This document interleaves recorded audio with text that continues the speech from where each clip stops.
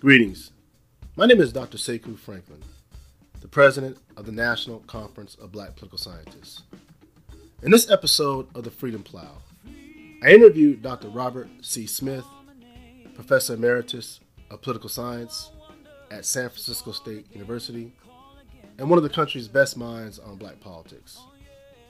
Dr. Smith has authored and co-authored a dozen books. His final book, which will be published next year, is called From the Bayou to the Bay.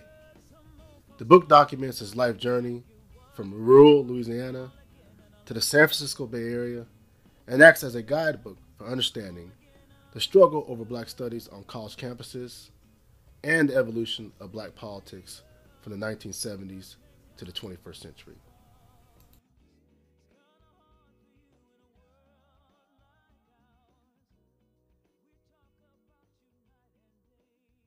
I started out interested in black politics through my work as a student in the Black Studies movement at Cal State Los Angeles and at Cal Berkeley. I was very much engaged in establishing the Black Studies program at Cal State LA. Okay. And then took some of my first classes in black politics at Cal Berkeley with Don Davis. So that really begins the process of my interest in doing work as a scholar in black politics. Yeah. So were you in LA during the flashpoints of the I know it occurred at UCLA, but then the flashpoints of the Panther and Us? Yes. In fact, one of the reasons I transferred from Cal State LA to Berkeley was because of that. I was beginning the conflict had come to Cal State LA between the Panthers and Us, and I was on the losing side of that. Okay. The Us people effectively took over the Black Student Union at Cal State LA and ousted those of us who were on the other side. Okay. And so that was one of the reasons that I left to come up here. Now you've told me that story, but was it that volatile for you to leave? It was kind of touchy, particularly after the incident at UCLA. You begin to feel a sense of, somewhat unease that people might use, physical force to have their way. And this is, of course, a struggle over who's going to control black studies. And so they won the election. That is, the Us faction won the election. And so that was a good reason to leave. Yeah. Now, I know your story. You're one of our leading thinkers in black politics and in the National Conference of Black Political Scientists. I've heard you describe your background as coming from a peasant society.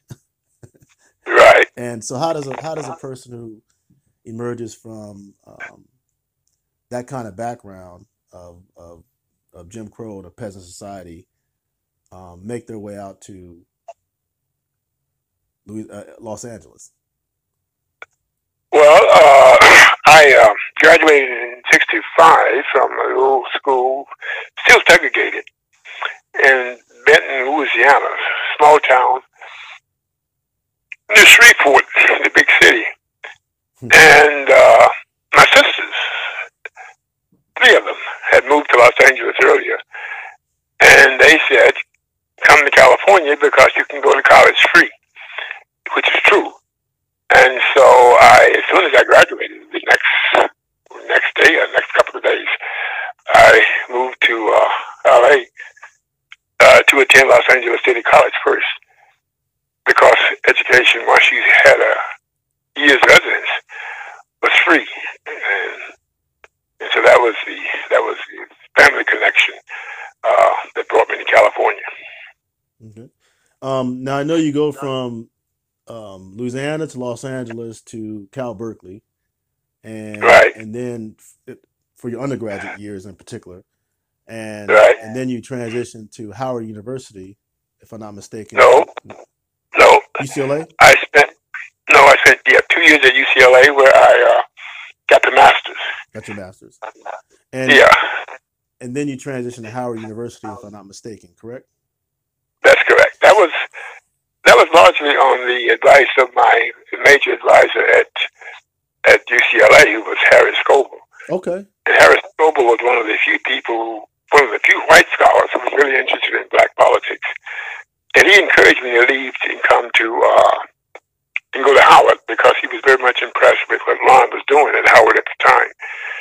And so he said, if you're really interested in black politics, you should go to Howard and study with Walters because you really can study it there. You can't study it here because he only had one class, one undergraduate class, which he taught. And that's Dr. Ron Walters that you're talking about, right? That's correct, yeah. Yeah. So from that period of time of the 1970s, I believe, at this point in time, on up to the 21st century, you have really a broad perspective of what we call African American politics or black politics. And so, having said all that, how have things changed in terms of the landscape of African American politics from the time that you entered Howard University until 2019? Well, it's one thing. It's changed in a number of ways. One, when I started, it was incipient. It was just beginning. Very few books, very few journal articles. It was just at the start. And now, of course, it's fully institutionalized across the country and white universities, black universities, in the journals. Both black and white scholars publish in the field, so it's an established field in political science, and so that's a major difference. Another difference is they now call it not black politics. Hank Walton spent a large part of his career trying to get the American Political Science Association to recognize black politics as one of the subfields in the discipline. And eventually they did, in good part as a result of his pressuring them. And but now they call it race and ethnic politics. Mm-hmm. And so even when I talk to young black political scientists, they call it REP. Yeah. And that always gives me a little of a halt because it was always black politics. I understand why they made that change. I'm not particularly pleased with it, but I understand why they made it. So that's another change. It's not black politics now, but it's race and ethnic politics. And then the third thing, I guess, is a lot of the young black scholars are postmodernists. That is, they work in that tradition, which of course I was never a part of my graduate training. And that's completely new. Postmodernism is a completely new way of thinking about things. And I'm not that familiar with it. I've read a little bit of the postmodernist literature, but I'm not that familiar with it. So that's a lot of the young scholars are postmodernists rather than traditional social scientists in their approach to the study. Mm-hmm. And then the last thing is intersectionality, which is related to the race and ethnic politics thing.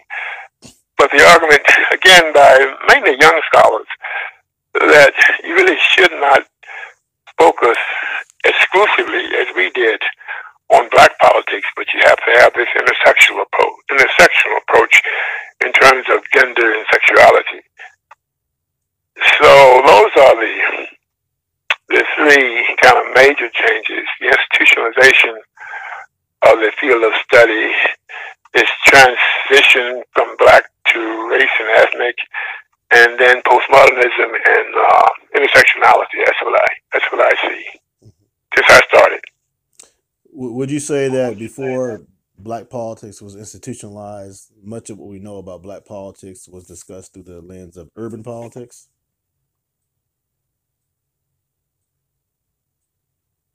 No, I wouldn't say that. I would say that the initial interest in the discipline of political black politics came about through an interest in urban politics, mainly because of the riots. What helped to put the study of black people on the agenda of political science were the rebellions of the 1960s. That's how Harry Scoble became interested in it. And so people who specialized in urban politics had a kind of leg up on people who were in other fields. And so that for a time there was that kind of nexus that you referred to. But I think there was a little bit of literature on black politics that was not urban prior to that time. Work by Robert Martin and Howard and Harry Bailey and of course Ralph Bunch, where the focus was black politics per se. In fact, Bunch's focus was more on national level black politics. He paid hardly any attention to urban. Yeah. Now, in 1996, your book "We Have No Leaders" was published, and it was kind of a must-read for, at the time at least, many black political scientists. And right. I want to go into that book just a little bit, and but if you could explain the general argument of that book for the audience, please do that. Well, the title, "We Have No Leaders," subtitle African Americans in the Post-Civil Rights Era, the title came from a lecture that Harold Cruz gave at Prairie View University when I was down there for a year teaching. I'll come back to that, but the book is an extension of my dissertation. I did my dissertation on the incorporation of blacks into the national political institutions. I looked at the Congressional Black Caucus, and I looked at black interest groups in Washington, and I looked at black presidential appointees. And I finished the dissertation in 75, and then began to try to have it published, and I was unsuccessful. So I did several journal articles, and then said I would take a look at what had happened 25 years later. I would have a 25 years or so from the dissertation. I would take a look at what had occurred since I initially did that work.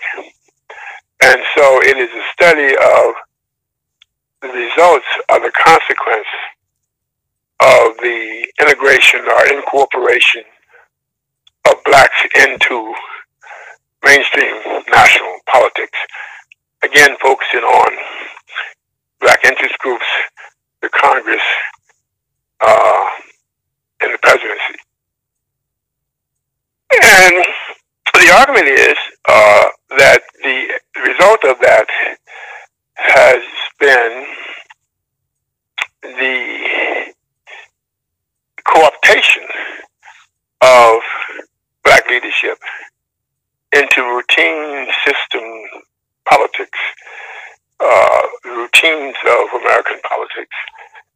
And my argument is that is insufficient to bring about the kinds of changes necessary to fully integrate African Americans, particularly poor African Americans, into the society.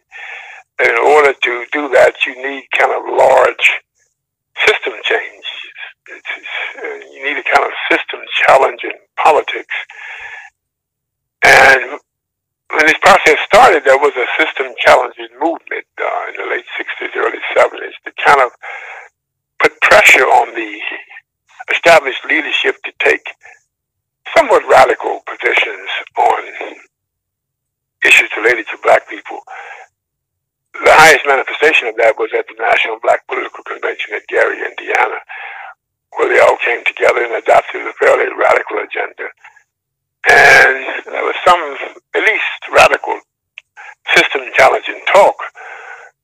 But once that radical movement outside withered away, they became essentially, meaning black leadership inside the system, became essentially routine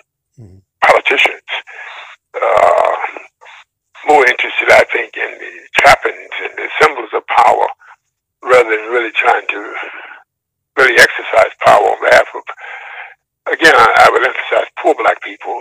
Okay. And the theme of the title of the book comes from this lecture that Cruz gave down at Prairie Views when he was asked to evaluate black leaders, and he responded, "We have no leaders, because these people who we think of as leaders have no," he said, "program, strategy, or organization to advance the interests of black people."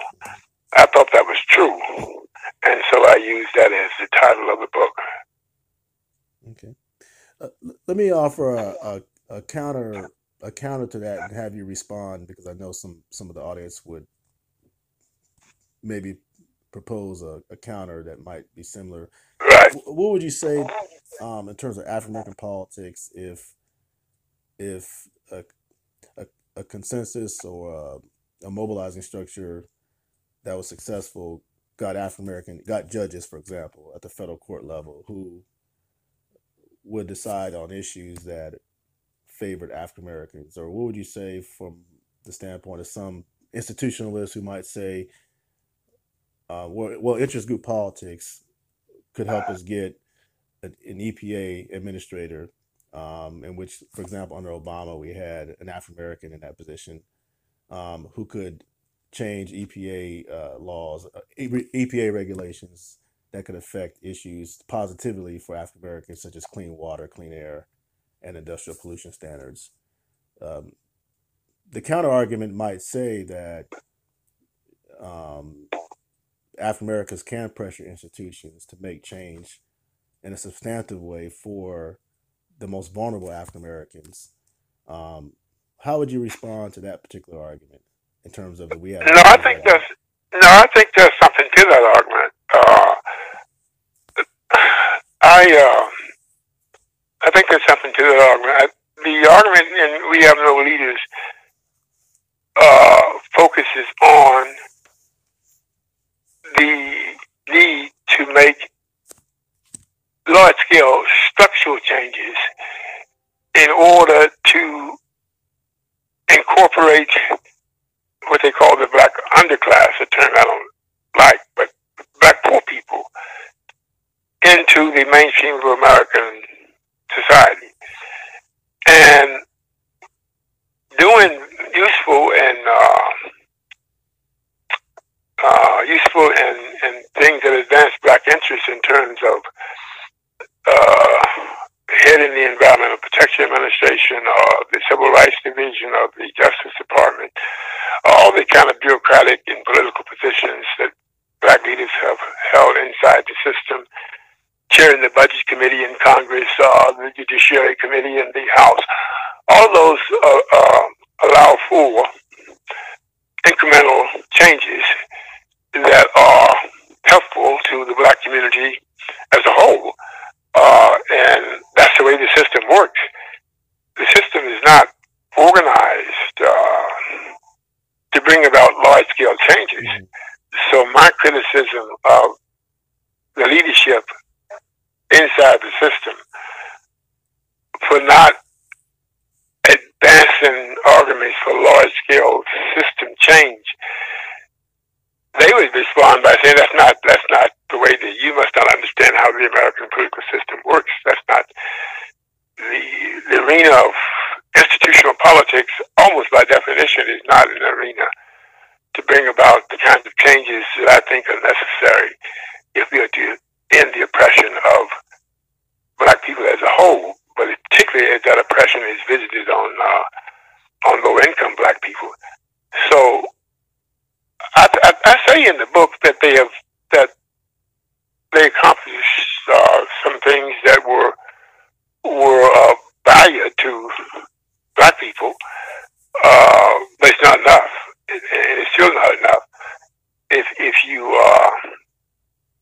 you look at the poor areas of black America, you still see terrible conditions that flow from basically the lack of economic opportunity, jobs, and employment, and which from that, the lack of jobs and employment unemployment, from that flows all other kinds of problems, crime and drugs and family dislocations and stuff like that. In my assessment of your work over the last couple of decades is that you would conclude, and it probably lead to some intense arguments among political scientists. You would conclude that a poor people's movement of primarily poor blacks, Native Americans, poor whites, and poor Latinos, that kind of push on the system to produce the outcomes that you mentioned, and we have no leaders, is also equally challenging. Is that what your argument is as well? Yes, that was Martin Luther King's agenda. Martin Luther, in a sense, the book "We Have No Leaders" kind of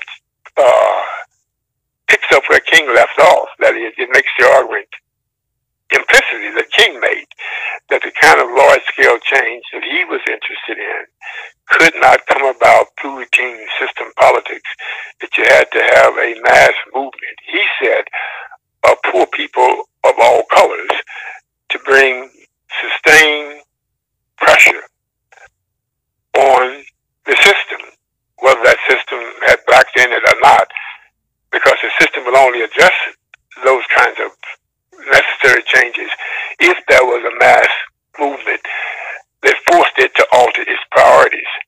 And so that was his work at the end.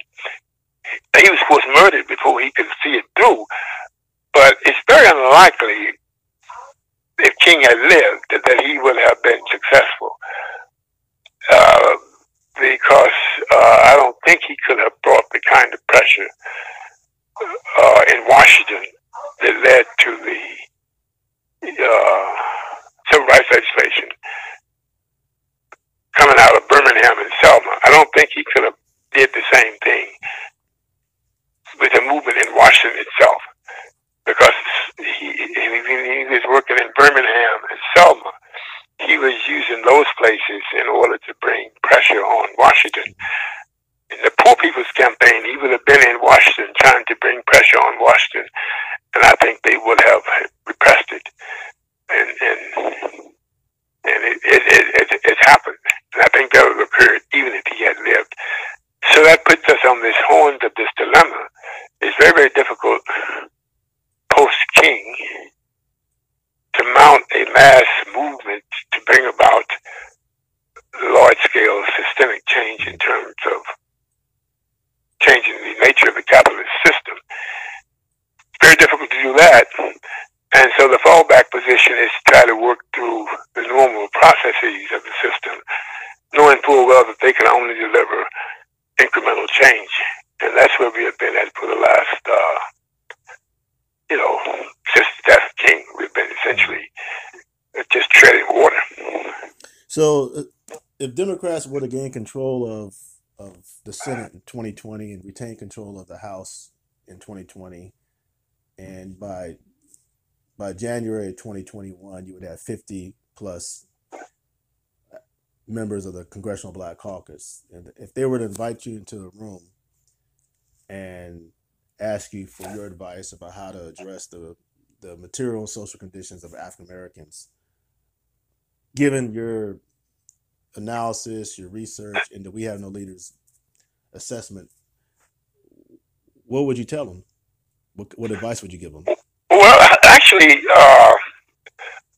all of my books have ended on rather pessimistic notes, yes, suggesting that there was very little that I could foresee or see that would make me optimistic about the prospects of dealing with the problems of poor black people in particular, but poor people generally. But as a result of the last, couple of years, particularly this year, I've become much more optimistic because of the leftward shift of the Democratic Party in the last couple of years, really since the election of Trump, where you have, some of this is attributable to the Bernie Sanders campaign, where he raised socialism. First really credible socialist candidate in American history, not counting, Debs and the Socialist Party candidates of the past who gained very little traction. He unexpectedly did, and so you begin to see fairly widespread support inside the Democratic Party among young people, among liberals, for socialism, explicit, saying I embrace socialism. And you also begin to see inside the Democratic Party a much more liberal attitudes on race among white liberals. You even have, a third of Democrats now say they support the idea of reparations. So there has been, I think this in good part is a reaction to Trump. There has been a kind of movement of the Democratic Party to the left where the kinds of things that the candidates are talking about in terms of health care and full employment, free tuition, they're talking about a democratic socialist agenda, even if they don't call themselves socialists. So if the scenario that you painted, a Democratic president, virtually any of them except Biden, a Democratic president, Warren, Harris, Booker, Sanders, a Democratic House, a Democratic Senate, the first thing I would advise them to do is to abolish the filibuster, which would allow them to abolish the filibuster in the Senate, to allow legislation to pass with a simple majority. They, of course, could abolish the filibuster by majority vote. I would do that, and then I would enact the Democratic agenda that they have been talking about, that they are talking about in this campaign. And I would enact, for example, some version of Medicare for all, or universal health care. I would enact some kind of infrastructure program linked to full employment. I would enact the free tuition. I would enact the child care. So I'm much more optimistic about, if not this election, in the future of seeing a system that is much more favorable, inclined toward policies that would advance the interests of black people than I have been at any point ever. But I think your main point, we have no leaders, is you still need that external, extra systemic outside pressure to make that happen. Correct? Well, I'm not sure now. If one of the reasons the Democratic Party has shifted to the left is because of the centrality of the black vote in the Democratic primary process. That is, you cannot really win the nomination of the Democratic Party unless you get the support of African Americans. At least no one has won the Democratic nomination in recent years without the support of African Americans. And African Americans, although they are not articulate, that is one thing I would be critical of them now, looking back, is that why did it take a white man from a virtually all-white state to raise the banner of socialism when that should have been the work of the Congressional Black Caucus? That is, black people, more so than white people, support socialism. Black people would be advantaged by these socialist programs. Yet the Congressional Black Caucus has been unwilling to use that word. Dr. King was willing to use it in his last year of his life. When I interviewed them back in the 70s, many of them said they were closet socialists, that they were afraid to come out and express socialist ideas because they thought it was... When you interview the Black Caucus? Yeah, when I interviewed members of the Black Caucus, they talked about closet socialism, socialist smuggling.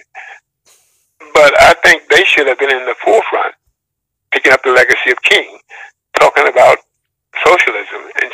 give it some kind of legitimacy and respectability in the American political system. Whatever one thinks of Sanders, Bernie Sanders, he certainly did that. And so I think it's possible in the scenario you painted that if you had Democratic majorities in the House and the Senate, and they were willing to abolish the filibuster, they could enact a fairly comprehensive agenda, progressive agenda, liberal agenda, socialist agenda, that would include virtually everything of significance on the black agenda. Interestingly enough, including reparations, you now have this, which is kind of unbelievable to me. You have credible, serious, possible Democratic nominees embracing the idea of reparations, and you have about a third of the Democratic Party saying they support it, and another third saying they don't have an opinion. So, I'll put it another way, only a third saying they don't support it. So that's unexpected radicalism coming out of a mainstream American political party. Okay. I want to shift gears a little bit and talk about some of the scholars that have been the subject of your research, primarily Haynes Walton, Ronald Walters, and Mac Jones. You're probably the only person who has compiled works from all three scholars, or by all three scholars, or written about them. And I have a specific question for Ronald Walters that relates to the We Have No Leaders book, and then I want to tie that together with the other two. But Ronald Walters, I've been revisiting this independent leverage strategy that Ronald Walters wrote about. And what's your perspective of independent leverage strategy? Is it a good approach, a good analysis? Well, I always had difficulty with it. Explain it if you can, or I can explain it. It's basically independent leverage strategy, the idea that African Americans could perhaps develop a consensus agenda or identify a consensus candidate, organize their indigenous resources in such a way in which they can leverage their vote, their capacity, their power around that particular candidate in a way they can produce outcomes for African Americans. What's your particular opinion about that approach? Well, and the ultimate way you would exercise independent leverage as compared to dependent leverage, which Jesse Jackson tried to exercise when he ran inside the Democratic Party. The ultimate way you would exercise independent leverage is if the Democratic Party was unwilling to embrace your agenda, or at least enough aspects of it, you would actually run a third-party candidate in the general election, black progressive candidate, with the objective of causing the Democrats to lose. Because the only way you could get them to really take you seriously was to demonstrate to them that if they did not take you seriously, they would lose the presidency. And he advocated that. He advocated Jesse Jackson running for as an independent. He advocated, if not running for an independent, an organized boycott of the election with the aim of defeating the Democrats so the next time around they would take you seriously. And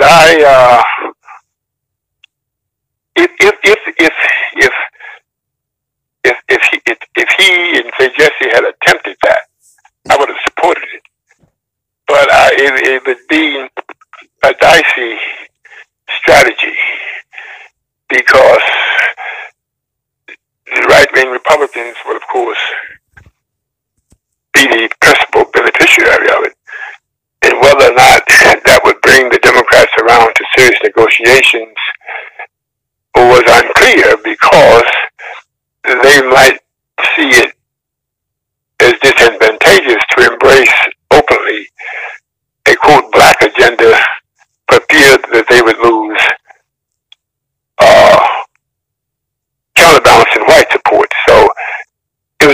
vicious strategy that he advanced, but mainstream black leaders, of course, would have nothing to do with it, not even Jesse Jackson. So that's my assessment of that. Some would say that the effect of the 84, I'm not saying I believe this, but that the effect of the 84 and 88 Jackson campaigns was essentially to do what you just described, which was to push whites out of the Democratic Party. And so that was the effect of not the independent, but the dependent leverage strategy that Jackson used. The effect of Jackson's campaign generally was to have the consequence of pushing whites out of the party. Okay. Is that what you're saying? Some would say that if independent leverage was really exercised, and Jesse Jackson would have ran as a third-party candidate to punish Democrats so they could take blacks seriously. But some would argue then, as a counter to that the effect, that was essentially the effect of Jackson's campaign anyway, that it basically pushed whites out of the party. I think that's true to some extent, that many whites believed incorrectly that Jackson was a dominant force inside the Democratic Party after the 84 and 88 campaigns, and that led to disaffection toward the Republicans.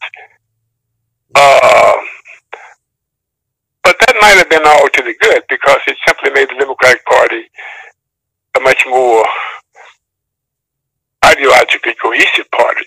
Okay. The persons that were left were really closeted Republicans anyway. And so their departure made possible the kind of left Democratic Party that we think we're witnessing today. So, and that might have been the long-term consequence of independent leverage, except you have to take 4 or 8 years of Republican rule in order to see the payoff. And certainly most established black leaders were not willing to do that. And I'm not sure if Jackson had ran as a third-party candidate that he could have gained. I doubt that he would have gained the majority of the black vote, but he may have won enough to cause the Democrats to lose. And I think a lot of black people would have seen that as not in our interest. Okay. Speaking of Ronald Walters, I believe, was the issues director for Jesse Jackson's campaigns, correct? That's correct, yeah. Okay. And you've written about Ronald Walters, and you've written also about Haynes Walton, and you also compiled a book of Mac Jones, the work by Mac Jones. These are 3 first-tier African-American political scientists. So, what is the difference between, or what are the differences between those 3 scholars that are important for our audience to know? No, I consider myself extremely lucky to have had an opportunity to work with those 3 brothers, because I consider them to be the tallest cotton in the black politics field. And they were different in their approach to it, but they each made really almost seminal contributions to black politics. Haynes Haynes consciously and systematically devoted a good part of his work to trying to get political science to recognize black politics as a subfield. And he knew that was based on having a body of literature that you could point to. So he did a lot of work, bibliographic work, pulling together the literature of the field and putting it in some kind of coherent structure, so you could follow it and see its evolution from Bunch through the work of younger scholars in the 70s and 80s, and lobbying people in the discipline to look at that body of work and establish the field, which he eventually was able to accomplish. And then he was clearly the most prolific scholar ever. I mean, he wrote more books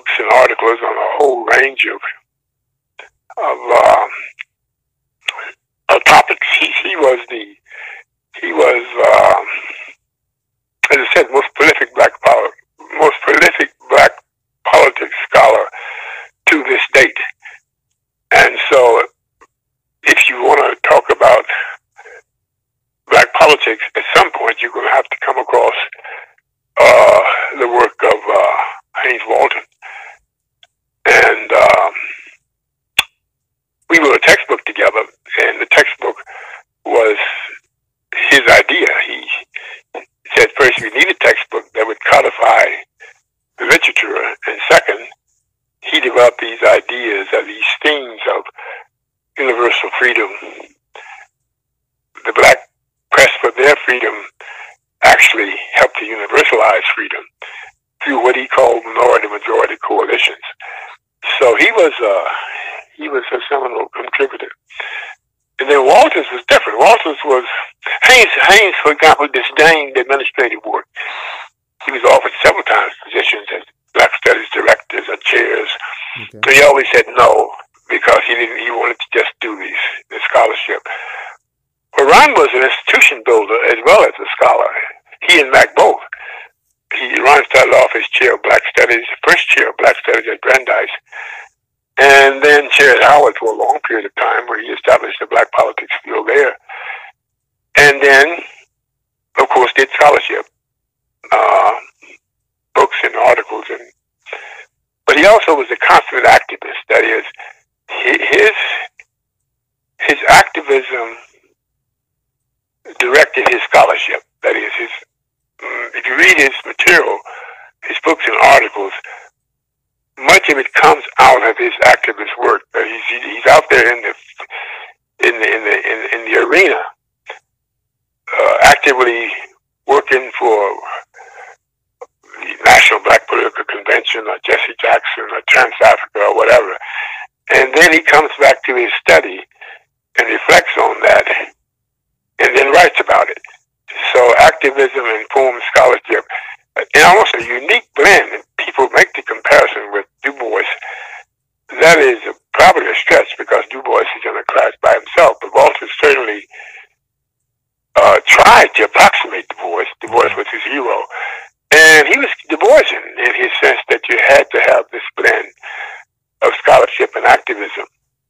And he was an institution builder in the sense that he chaired the department at Howard and developed the Institute for Study of Black Leadership at the University of Maryland. And then Mac did the same thing. I mean, Mac and Ron, in a sense, are twins, because when Ron was chair in political science at Howard, Mac was chair in political science at Atlanta University. In fact, he was organizing the PhD program in political science at Atlanta.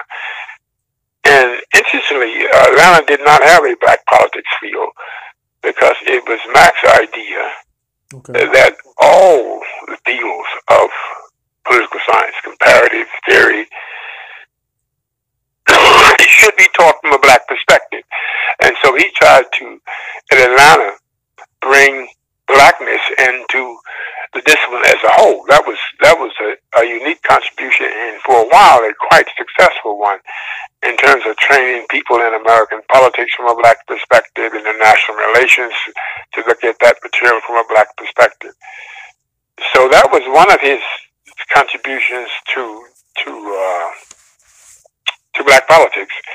And then, of course, as you know, he was the founding president of NCOPS, and one of the persons who, almost from the beginning, said there has to be a separate, distinct, autonomous black organization, that we should not be a corpus or subsidiary of the American Political Science Association, but we should go a separate, distinct, and independent way in order to develop a black politics that was conducive to the liberation of black people. That was the term that we used at that time. So those are institution building. And then he was one of the few, in some ways the only, black political scientists to pay systematic attention to questions of theory and epistemology. This idea of a distinctive black way of knowing that distinguished the black study of politics from the white or mainstream study. Yes. And by black, he did not necessarily mean skin color black, but people who were willing to look at issues and problems and methods from the perspective of does this contribute to the liberation of black people, of what he called a system challenging versus a system maintenance political science. And he wrote a series of epistemological papers, methodological papers, trying to make clear that this epistemological question was a kind of first question to ask if one was going to study black politics scientifically. And his paper, a frame of reference for black politics, which he gave at the first meeting of NCOPS in 1969, and which Daniel Neil Henderson published in his volume a couple of years later, his edited volume on black politics. That paper has been my theoretical guide in all of my work in black politics. When I read it, I guess I must have been at Berkeley or at UCLA. When I first read it, I was very much influenced by it. This notion that black politics was, like any politics, about power, a power struggle between blacks and whites, where whites monopolize power, both force and size and authority and violence, and they use that monopoly on power to subordinate black people, and that black people needed to organize in such a way as to end that subordination by acquiring power. Yeah. And that this racism, this racial subordination of blacks, this power struggle between blacks and whites, where blacks seeking liberation, whites seeking to maintain this dominance, can only be understood if you added this third variable, which is that whites justified their domination of blacks on the basis of the ideology that we were an inferior people. That argument, those three theoretical anchors or legs, has been the guide to my work ever since. I've spent most of my time in one way or another examining this power struggle, this effort of blacks to acquire power, and this ideology of white supremacy and racism. Yes. So that is his contribution, epistemological, theoretical, in addition to his institution building as the first head of NCOPS and as the first head of the Atlanta PhD program. Yes. Mac Jones, his work was the first work I ever assigned to a black politics class that I taught. So, but just real quick about Ron Walters, his work on Pan-Africanism. Can you touch upon that? Yeah, he started out, of course, as an African scholar, as he specialized in African politics, and he came, and then he was diverted into black studies at Dundas, and then at Howard into black politics. And so when people think of his work, they usually forget about the Pan-African part of it. But as one of his students, Karen Stanford, makes clear, that was Pan-Africanism was from the beginning to the end of his work. His first published work, called The Blacks, which was published in Reader's Digest of all places, which he won a prize for that, was a Pan-African essay on the relationship between the blacks of the continent and blacks of the diaspora.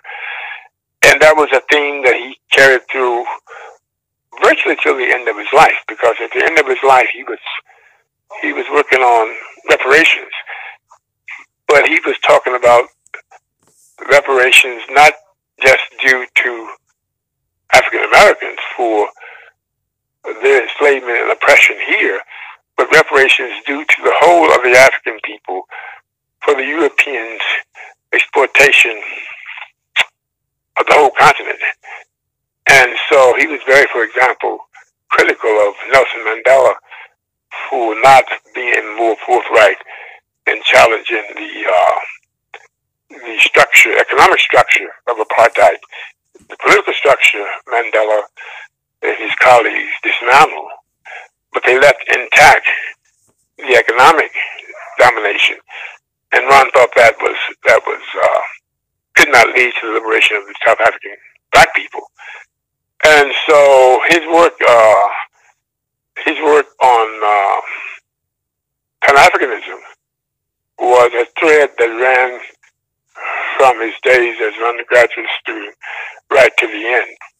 He wrote a number of articles on it, and of course, one of his major books is on Pan-Africanism, specifically on the linkage between African peoples wherever they abound in relationship to white people, because he thought that was the basis of Pan-Africanism, where we all suffered from, whether we were in London or Havana or Lagos, Nigeria, we all suffered from this structure of white supremacy and domination, and that gave a kind of common basis for the struggle. Okay. So, as you reflect on, you have more than 40 years experience in political science, and you're writing your memoirs now, or at least you're finishing them up. So, what is it about your work that is going to be in the memoirs that we don't know? What is it about you or your work that we don't know that you think may surprise some of us who've known you for quite some time? Well, there's some. When I left Berkeley and finished undergraduate work there, I left with two objectives. One, I wanted to become a nationally recognized scholar of black politics, and I wanted that scholarship to contribute to what I call the liberation of black people. I think I achieved the first objective.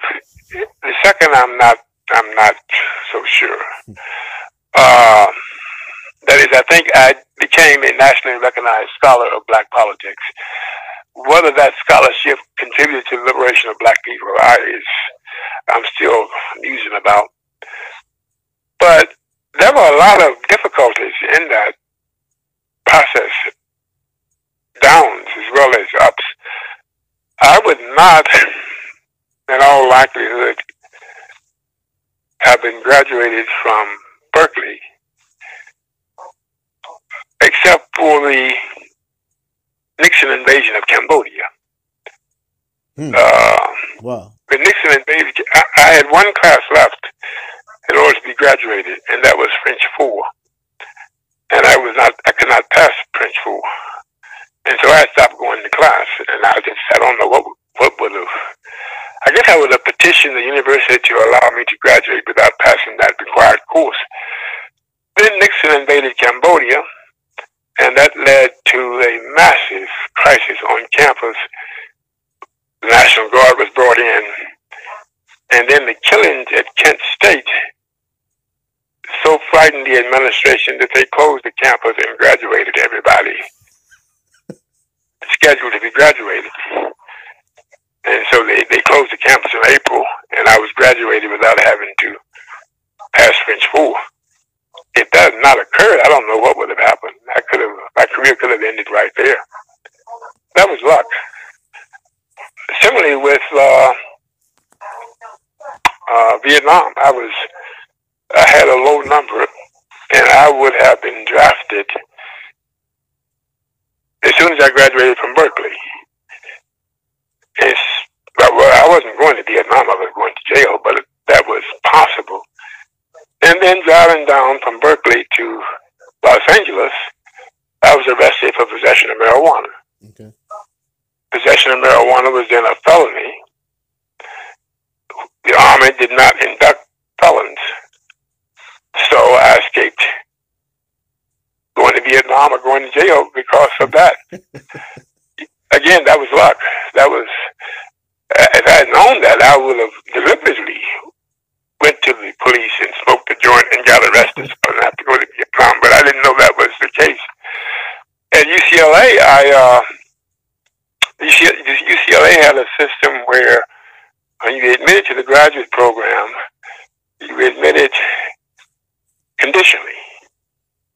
You would get a master's, and then they would judge on the basis of the master's whether or not you were qualified to go on to get the PhD.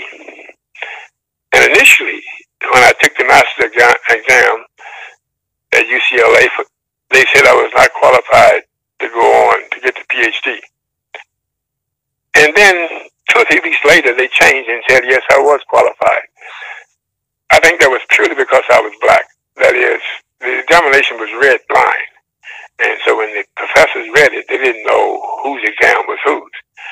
And then when they found out that they had disqualified for the PhD, the only black person in the program, I think Harry Scoble, my major advisor, went to them and said, you can't do this, and persuaded them to change their mind and allow me to go forward for the PhD. Of course, I didn't do it because I went to Howard, but that's another piece of luck. Same thing at Howard. At Howard, at the time I was there, they had to pass 4 fields, take qualifying exams in 4 fields for the PhD. And I took American Public Administration, Black Politics, and Methodology. Between Berkeley and Howard, I had taken 9 courses in methodology. I wasn't that particularly good at it, but I thought at least I was good enough to pass the exam. But I failed the exam. Okay. And so, another piece of luck, the rules for the exams then, I guess still now, is that no person could evaluate a PhD candidate's exam unless he himself had the PhD.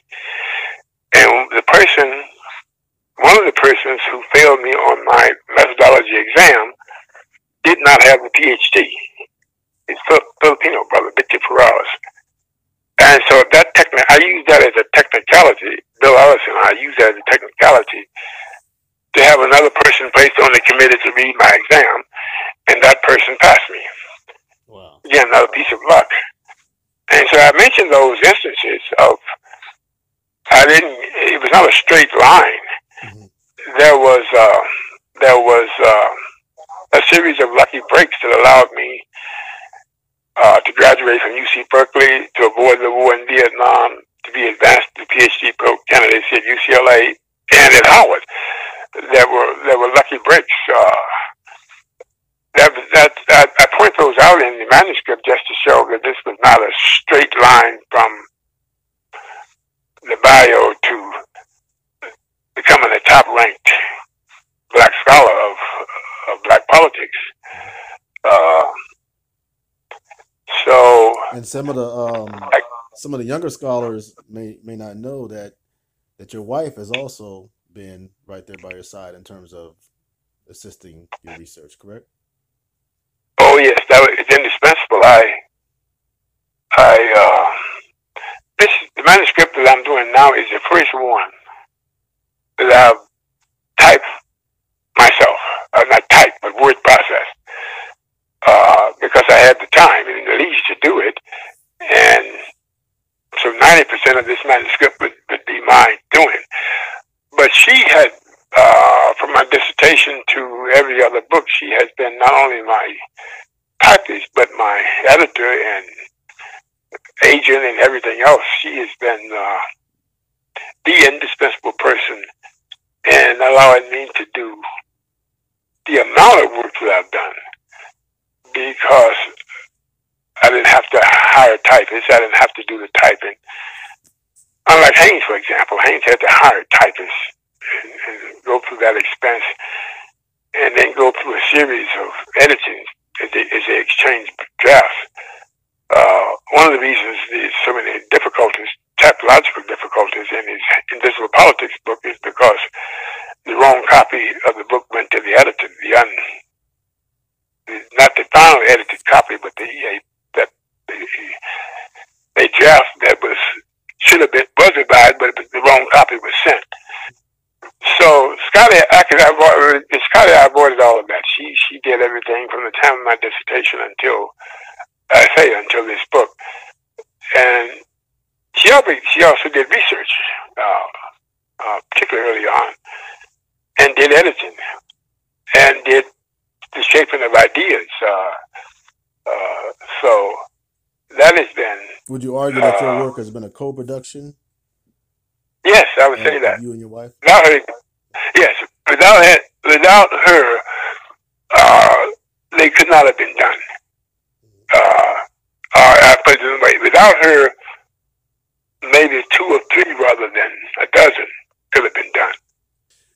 So, my last question to you is: given all of your experiences and research, are you optimistic? Are you more pessimistic now than you were when you left Howard more than 40 years ago about the state of black politics? No, the state of the study of black politics, I think, is robust. I am very, very pleased about your generation and the generation after you in terms of the work of young black political scientists. I think they're much better and more broadly educated than I was, and whether it's postmodernism and that body of work, or whether it's quantitative methods. I think they are an excellent cohort of post-60s young black political scientists in terms of the work they're doing, and for the most part, their commitment in that work to the liberation of black people. That's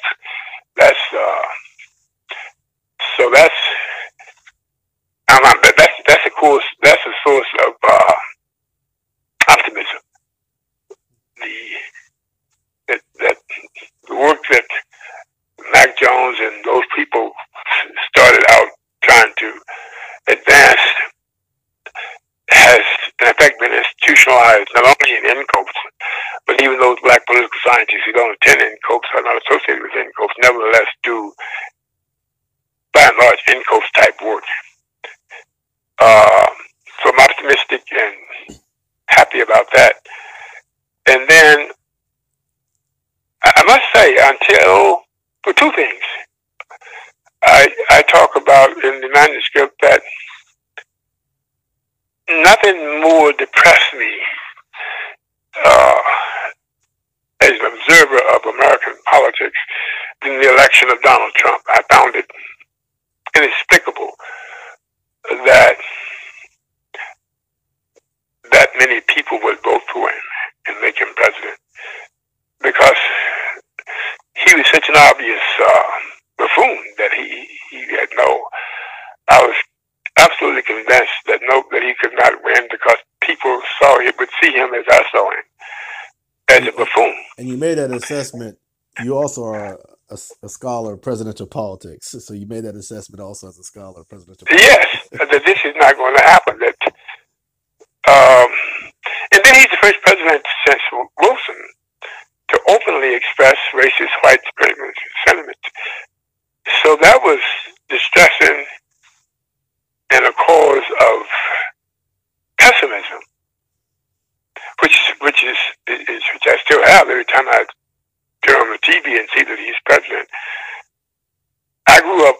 The first president I was aware of consciously was John Kennedy, and Kennedy, of course, had a lot of problems, but he was the anti-Trump. He was an intelligent, rhetorically gifted, reform-minded president. And then to end up with somebody like Trump at the end of your life is kind of, it's just depressing, really. But there's one source of optimism in that. By the way, the evidence indicates that Trump was elected by people who were racist, that is, what they call racially resentful voters. Yeah. what's his name down at Emory? Alan Emeritus in his book shows that was a disproportionate source of his supporters, people who thought he would make America great again by making America white again.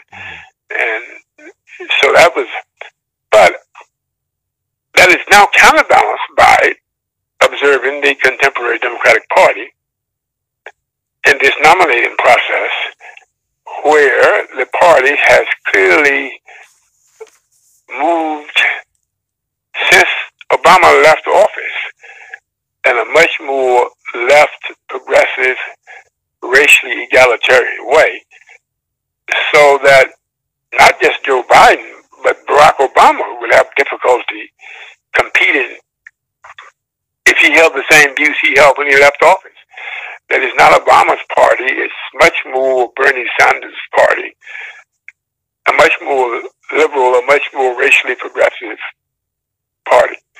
And so, going back to our previous conversation, that gives me a source of optimism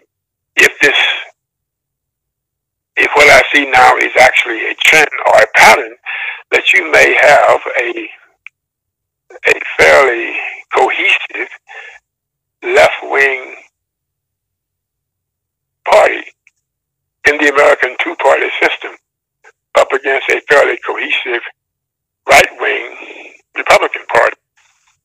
And you can't predict the outcome of this, and I think I will certainly be dead before the outcome is known. But which one of those views will prevail? The Trumpian Republicans or the Bernie Sanders, Elizabeth Warren Democrats? They're about evenly balanced now. And so this contest for America's future will go on for some time before it's resolved. Resolved in the sense of one party clearly winning the majority. But that makes me optimistic, even in the face of Trump. Well, we greatly appreciate your insight, Dr. Smith, your perspective and your wisdom, and thank you for joining us on this podcast. All right, I appreciate you asking me, and I enjoyed the conversation. Thank you. Okay. We want to thank Dr. Robert C. Smith for joining us on this episode of the Freedom Plow podcast, hosted by the National Conference of Black Political Scientists. You can find the Freedom Plow on Anchor, Spotify, Apple, and other distribution links. For more information about the National Conference of Black Political Scientists, you can find us at www.ncopes.org. That is www.ncobps.org.